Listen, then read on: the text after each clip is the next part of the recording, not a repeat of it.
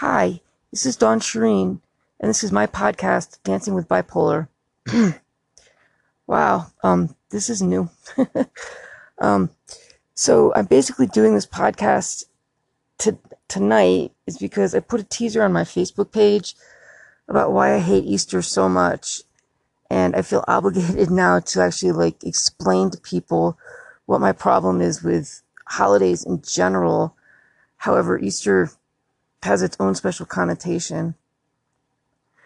I am the oldest of 4 kids in my family. I have 3 brothers who are younger than I am.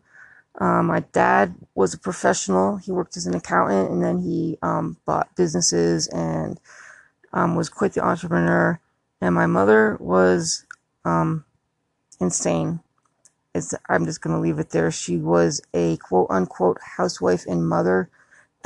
At the very best, she was a glorified, I don't know what. Yeah, I'm still working on forgiving her, and as I continue on with the why I hate Easter story, maybe you'll start to see why. So the oldest of 4. So my oldest brother, let's not have him give a chance to sue me. My oldest brother was born premature, and he possibly had German measles, which as a 4-year-old didn't really mean all that much to me. It just meant I was getting absolutely no time spent with me whatsoever. I was being ignored, and he was getting everything. I mean, everything. So he would have been, 9 months old. He was born in October, and Easter is May or April. So I, in my diabolical 4-year-old mind, decided that I wanted to go downstairs and get all the candy because he had no teeth anyway. So I did. That one decision as a 4-year-old ruined my Easters until I've still never actually received an Easter basket since that period of time. Right? Kind of sad. I think I also failed to mention the ass whipping and the social, what's the word? She embarrassed me, but that's not the word. Humiliation. The humiliation of it. I have a kind of similar story. Anyway, so in this one, she made me put all the candy back so my infant brother could find all the candy because he had no teeth to eat the candy with, but because he was born premature, he received special favor his whole life, though by the age of, I don't know, 2, he was as normal as any other 2-year-old you could ever hope to run into. So today is Easter 2019, and I actually couldn't think of a better day to delve into the discussion of psychosis, magical thinking, and distorted beliefs.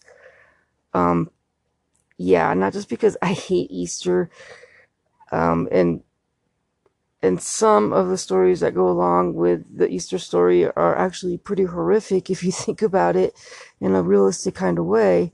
Let's think about Lazarus for a minute. Sure, Lazarus has been dead for 3 days, and then Jesus summons him to come out of his death cave, and he does. Okay, after 3 days of being dead. Do I have to even go any further on that than just leave that there? I'm sure you can all imagine what I'm going for there. But I don't know. I went to church this morning, and it was actually an okay church. It wasn't all how mostly on Easter is all that fire and brimstone and all that hocus pocus shit that isn't really relevant nowadays to our lives. Right, so how did I get to this? Hold on. Okay, I remember. Psychosis, yeah. So I'm really starting to wonder now that as a kid, if I wasn't already suffering from psychosis, because of some of the things I actually vividly remember that now in hindsight may or may not have been true. Spirits do visit people. That's true fact. Angels visit people. Would I remember that as a kid thinking that I was waiting on the tooth fairy? That there were 2 of them at the foot of my bed and they were fighting with each other who was going to get me? And now I think they meant get my soul, because yeah, that's for a different podcast.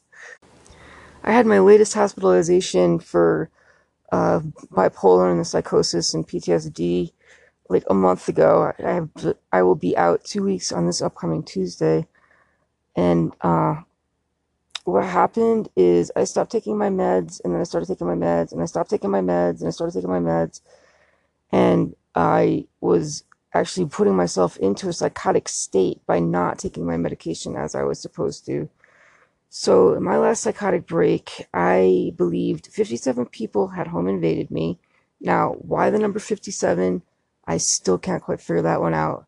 But 57 people home invaded me, and I for sure thought it was real. I remember sitting in my bed just absolutely terrified and seeing these people swarm my house, yet apparently it didn't actually happen, which in hindsight to me is more terrifying than being home invaded by 57 people, because that means, where does my brain go? What is it? How does it do that? Like, should I be writing books or movies, or should I be drawing what I see? Or, I mean, like, seriously, did God give it to me as a gift, or did he give it to me as a weapon, or is there even a God? Or I mean, we could go down that road, but we're not going to go down that road.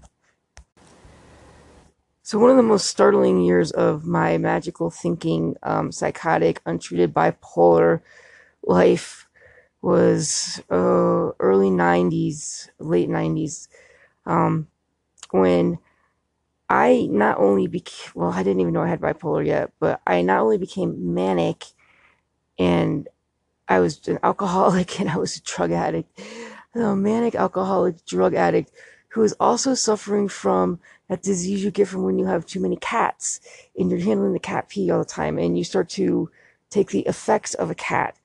Well, I put those all together, and you have the queen of the cat federation, me. This day now, it's just in my past, I can laugh at it, but now in hindsight, with the 57 people that did not actually home invade me, I think the queen of the federation of cats is a far better choice.